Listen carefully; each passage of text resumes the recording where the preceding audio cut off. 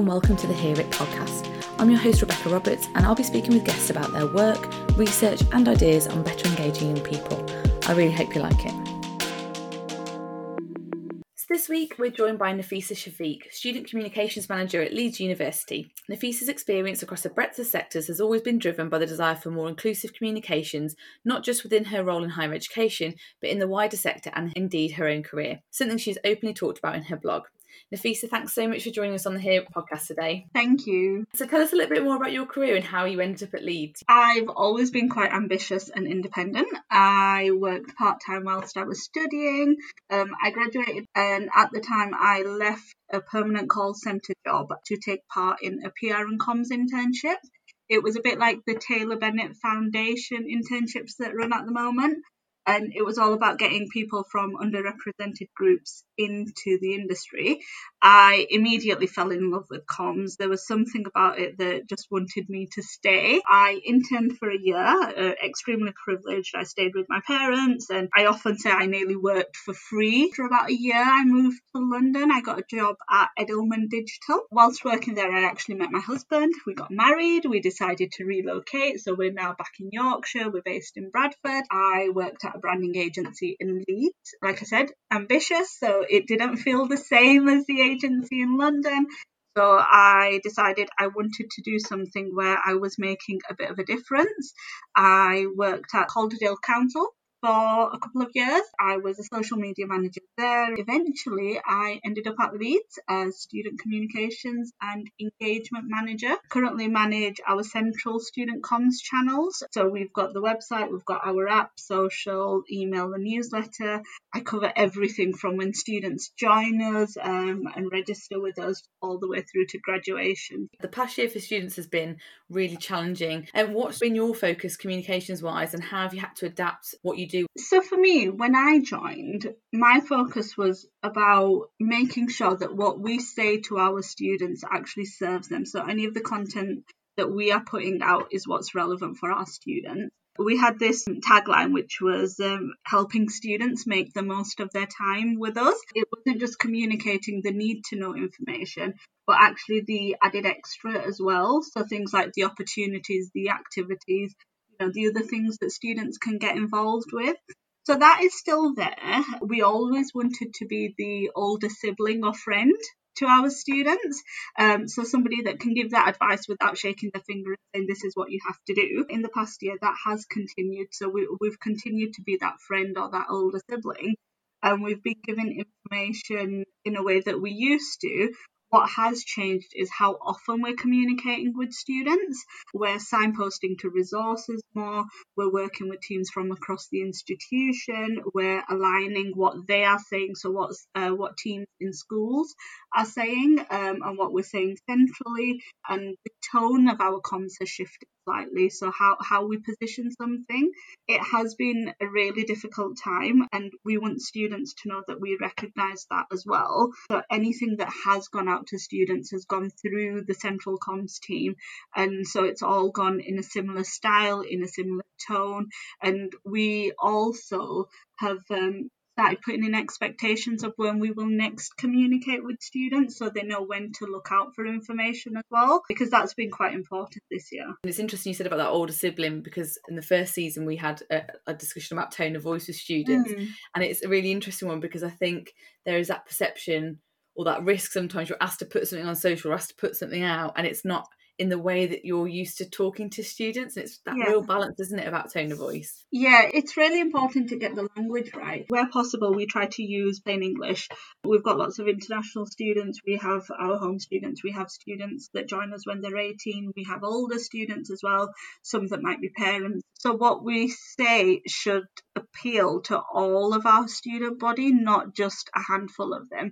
So we try to be really down to earth in what we're saying. We try to get rid of the jargon and we just try to be as straightforward as we possibly can. And I know uni applications are up, but that often happens after a financial crisis, so like in 2008, and that can often mask the real story of like not only who's applying, but who's actually progressing when they're there. How do we make sure that we communicate everything that higher education has to offer now? a lot of what my team and a lot of what I have been doing is looking at what is actually happening on the ground. We are working remotely as a comms team, but we know students are on campus. There are some that are studying from home. So it's really understanding what is available to all of the students and communicating that. We don't want something to be available to students and we don't promote it, and likewise the other way around, we don't want to be saying something is available when it's not. So it's really understanding what is available to students and really communicating that and really sharing that with them. It's that balance about what will lectures be like. Will it be lectures? And it's almost like trying to be really sort of steady about what you can say at what point. It is. It's about being honest as well and saying we don't know yet. For example, when the guidance changed, we're in the process of the rules relaxing. We don't know what will happen next. So it's actually saying that we don't know yet. We're going to be working through the guidance and we will tell you once we know. So it's been really transparent with what we're saying and helping students understand, especially with COVID. I think it's very different. We need to help them to understand how and why we're saying particular things. So where it's coming from sometimes. And this year, a lot of the decisions and a lot of the things that we are communicating as a team aren't really decisions that we've made as an institution. Sometimes they've come from the government. We're being really transparent with what we're saying in that respect and just saying that this is why this decision has been made. And that's really helpful, isn't it? Kind of, it's just explaining it really clearly as well, so people can kind of make their own decisions. We've talked on the podcast before about amplifying all voices within the student body. In reality, how do you try and do this, and moving forward, how do you think other organisations can do that better for youth audiences? So for us, there are a number of things that we do that allow us to amplify our student voices. As a university, we have a really good relationship with our student union. As a team, we work really closely with our student execs and across the institution, actually. Our student execs, so those are the students that have been elected by the student body. They get involved in different groups and different working groups and at different stages. From a comms perspective, we involve them when we are sending communications out. We run content by them, we get their feedback, and we often change our comms as well based on what they're saying. Sometimes, and recently, for example, we'll flag certain words as well in that whole drafting process. We'll just add a comment and we'll flag it to them and say, is this the right word? Because, they know the students better than we do. Sometimes they'll also deliver those messages and their own messages in our comms.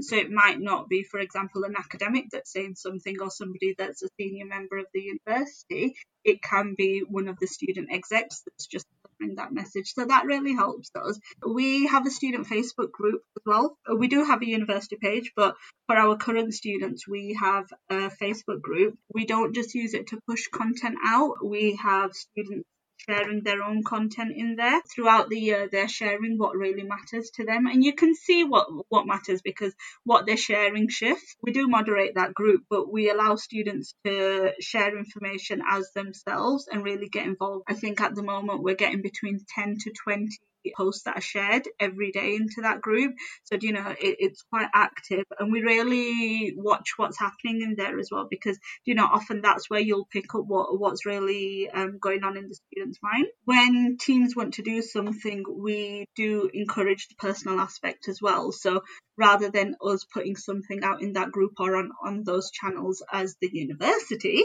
would advise teams to go out as themselves because we see that that's when students really engage with something. So whether it's a wellbeing post, whether it's anything about an activity, if it's particular people that are sharing that information, students tend to really engage and get involved in that discussion. In the last year, we've also launched things like a student ideas fund that helps us to support students with their ideas and really amplify the things that matter to them. So whether it's an activity that they want to do or whether it's just to change something that's happening on campus or within the student life. So we work with them on that. We have things like student takeovers as well. We really want our students to actually share their voice through our channels as well. We really want to amplify them. I think for me, it's about really getting the students involved. It's about asking them questions and actively listening to them, taking on board what they're saying and really adapting our communication so that we reflect on what they've said to us. That's so important. I really like what you said about the actual funding projects as well, and changing things as a result of talking to them, because so often it's like organisations can wheel in a young person, go, can you just read this? It's like audiences see through that. It's, performative youth marketing, I guess. When it comes to youth audiences, more teams are recognising the value of engaging with young people, whether that's for insights or co-collaboration or testing ideas before they run with them. What advice would you give from your own experiences in student comms of how to do this effectively? Get them involved from the get-go. Often, and I think this is because sometimes when we're working on comms, it can be quite a quick turnaround. Often we can just go to them right at the end and talk to our students and say, what do you think about this? And then we don't have time to make the changes that they might want us to make. So rather than doing that, I try to get them involved quite early on. And as a team, that's what we try to do. We brainstorm with them, we talk to them through every stage, and then we actually share the feedback with others as well when we are getting stuff out. At every point, we really listen to them and listen to what they actually have to say. They have an insight that we actually don't have, and sometimes we might not have as well. So if they're sharing it with us, I believe it's for a reason. Whether we're uncomfortable with listening to what they're saying, they are telling us something. So for us, it's all about really taking on board what they're saying and making changes based on that. You recently shared a fantastic blog about how we can all be better allies to one another. Universities can be incredibly diverse, international spaces. Can we take the idea of being an ally and build that into our communication? Particularly on social media, it can become very transactional, and we've got this kind of call out cancel culture, and I just wanted to get your views really on this. Yeah, so personally, I believe we can be allies through our communication. I think there are things that we can do in our comms that allow us to be more inclusive. The type of topics we cover, the celebrations we mention, the way we position something, the language we use, how we get feedback, these are all things that we have the power to control. So I think it's really looking at those and saying, are we being inclusive with what we're saying? Are we being diverse? Are we being representative? We're currently running a survey with our students, and that is one of the questions that we are asking. And that's something that we want to dig down into and really understand, is what we're saying and is what we're putting out on social, for example, a representative of our student body. I think it's also important to look at what else is happening in the organisation, though. I think it's about using our comms to really amplify what's happening and sharing those stories and events. So I said earlier, we work with our student union. We also look at the type of activities and the events that the different clubs and societies have going on. Often they are led by students, and students are heavily involved. So we look at how we can free up space in our communications to actually share that as well. We don't wait for them to come to us to share it, And we also try to guide students as well, so that, if they want to do something, we'll often just step in behind the scenes and say, this is how you can do something. I think being an ally doesn't mean that we have to be front and centre. I think as a university, it's making the space for the students to actually share something and be vocal, so it's giving them that space. I think for me and in my role, I don't want us to be performative. We try not to jump on the back of hashtags, or the back of a story. Instead, we really try to listen to our community. We share what they're saying with our team, and we share it wider with like senior members across the organisation, so that we can really make a difference. We're not just communicating something, we're actually following up with actions as well. And I think that's key. I don't think you can just put something into your communication strategy. It's making sure that whatever is happening, across the institution is actually what you're communicating. Often comms is not seen as everyone's role, but in an organisation, everyone is partly involved in comms because they talk on behalf of the organisation, recognise that they have a role to play in feeding that information through. And that is about being an ally. And I think it's not, well, go and tell the comms team or customer service. It's more nuanced than that. Yeah, so for us, what we're doing at the moment is we're trying to tie in better with what happens in the schools.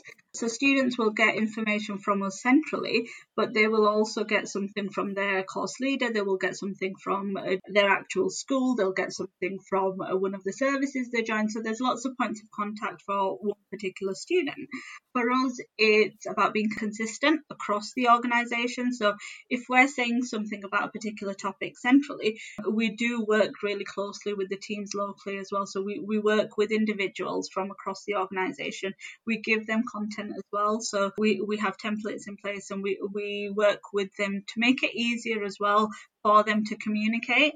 sometimes there isn't always a comms person in each school or in each department. So it's about making whoever it is that's the point of contact for students, it's making their job easier so that they can be the ally. It's actually giving them a two-way engagement channel as well. So it's allowing them to feed back to us as well, what we're getting right and what we're getting wrong as well. I think that's the important thing. Are there any brands or campaigns that you think do a particularly good job when it comes to engaging youth audiences? From a student perspective, it's looking at what a student actually wants from a brand. Sometimes students are on budgets, for example, so Primark is a brand that's quite high up with students, even though it sometimes doesn't meet the environmental or the sustainability.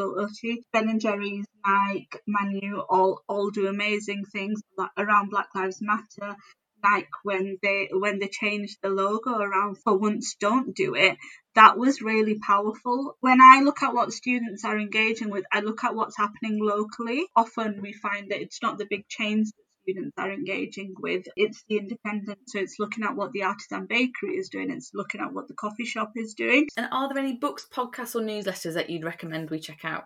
I think if you really want to know what matters to students, it's looking at the groups that they have created themselves. So across every town you'll have one of those, like we have one in Leeds, we've got the Leeds Fest, which is where students will post anonymous things. I think it's looking in those spaces to understand what matters to students, looking at the comments under your newsletters, under your stories. There is your standard, there's looking at Wonky, there's looking at general media, what's going on, looking at brands. I think all of that applies, but if you really want to know what matters to a student, it's looking at the places where they're just having their organic conversations. So I'd say that if you want to know the particular student or the particular, that youth age group that you want to engage, really look for those on social. It is about putting keywords into Facebook. Sometimes it's about putting keywords into Twitter. If I want to know what really matters to students, for example, I'll just search, I'll just switch the settings on Twitter or on Instagram to see what's been shared locally, because I think that gives you a real insight into what people are saying without tagging particular brands in or particular accounts in. So that's what I would recommend.